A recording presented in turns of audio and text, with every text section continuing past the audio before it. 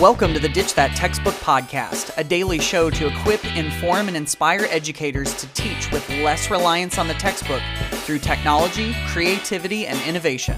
I'm your host, Matt Miller. Let's get started.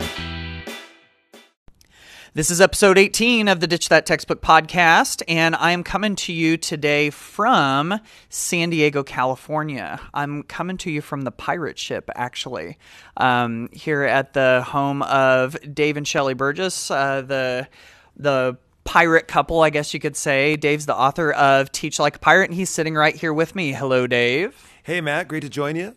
All right, and we were just chatting about how it being March, we are right in the thick of March Madness, and me being from the Hoosier State, obviously basketball is really big over here, and basketball has been a big part of Dave's life too. So we thought this would be kind of a cool thing to talk about, and I know that March Madness is one of these things where people get all excited about basketball kind of during this 1 month, especially college basketball, even if they don't pay attention to it for the whole rest of the year.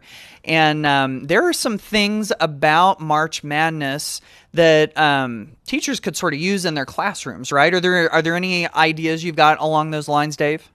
Absolutely. So I wrote a blog post in 2013 called Repurposing March Madness, where we talked about taking all the things that draw people into March Madness and trying to layer those things into your class. It's kind of a mindset. It's a way of looking at the world and saying, how can I use that? Like when you see millions of people being drawn to something, as a Teach Like a Pirate style teacher, you have to ask yourself, what is it that's going on here? What is it that's drawing people in? What are the human nature elements that are a part of this? And maybe I can add some of those things and layer some of those things into my class. Yeah, absolutely. I think if we kind of just keep our eyes open and our minds open all the time, then if we're just constantly asking ourselves, how can we use this in the class? I think that's cool. And there's some certain elements, I think, of the idea of March Madness that I think kind of play in. Are there a couple of things that you have in mind that they could potentially pull in?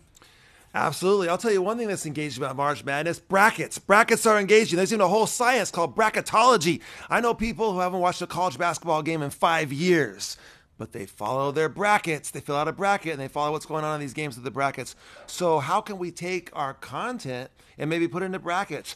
Maybe as a U.S. history teacher, maybe I'm going to put the presidency of the United States in brackets, and kids have to justify using historical knowledge why one would move past another in historical battles.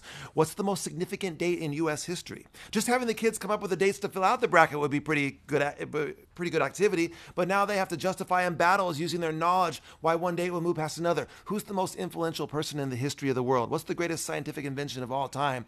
If you're an English teacher, you could put the books that all the kids have read into a March Madness bracket and have a March Madness of books. So brackets, whenever you see something that crosses from each other in brackets, your brain wants to move something forward. So you can use that tactic and strategy to engage kids. Yeah. Oh my goodness. I love that. I've even seen out on Twitter, they're like pitting technology tools against each other in brackets and everything. And, so teachers are having fun with it. And I would imagine you could probably even just have fun with that. And it wouldn't even have to tie into your content. I mean, just doing something for the sake of having fun with it would be good too, I would imagine. My neighbor wears a shirt that has brackets on it. It has like zombies and humans and ninjas and pirates, and everywhere he goes, people talk to him about this shirt because it's a conversation starter. Like if you had a bracket on your board when kids walked in and it had vampires, werewolves, zombies, ninjas, like all these things on it, do you think some kids would have some opinions about that? Of course they would. Like, do you think a kindergarten student would have some opinions? Yeah. A senior in high school? Absolutely. In fact, Matt, I think it's one of the few subjects that maybe a kindergarten kid and a senior in high school could actually have a really good discussion about. Brackets are engaging. Yes, I totally agree with that. Oh my goodness, that would be awesome. Now, one of the things that we were talking about, I know in Teach Like a Pirate, you touch on a little bit on the Butler University basketball team and how they made it so far into the tournament for several years. And anyway, you touch on that a little bit. And I think one of the things that people have loved about them, and of teams like George Mason that came a long way in the tournament recently, is that sometimes you have the underdog that kind of comes out of nowhere. And is that, I mean, you were talking about the things within March Madness, they're inherently engaging, and I think the idea of an underdog is too. Or is there anything we could use with that, do you think? Absolutely. So that's it's like when an underdog team that no one's much heard of knocks off one of the big dogs and makes that little run through the tournament. People love that underdog story. That Cinderella story, that David versus Goliath storyline is powerful, and it draws people in. It's human nature that draws us in. So we can layer that in. Like, for example, I repositioned my Revolutionary War unit based on this principle.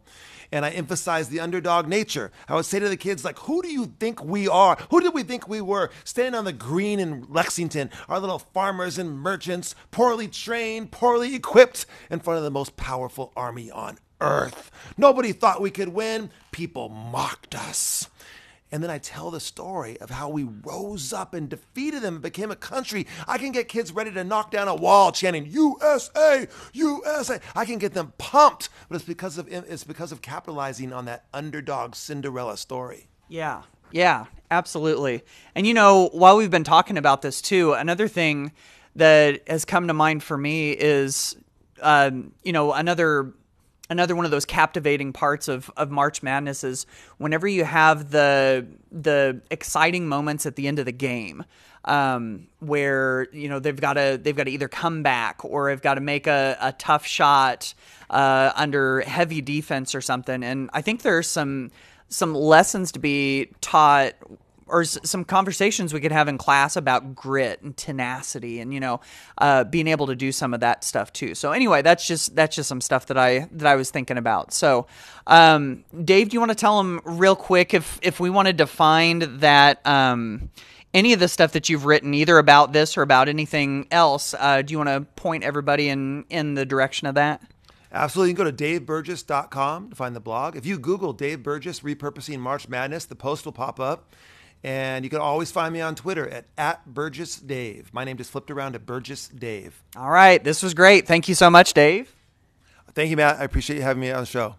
Thanks for listening to the Ditch That Textbook podcast. Be sure to subscribe to the podcast on iTunes, Google Play, Stitcher, Spotify, or wherever you listen to podcasts. If you love it, be sure to leave a review and rating on iTunes to help others find the show. Thanks for listening, and happy ditching.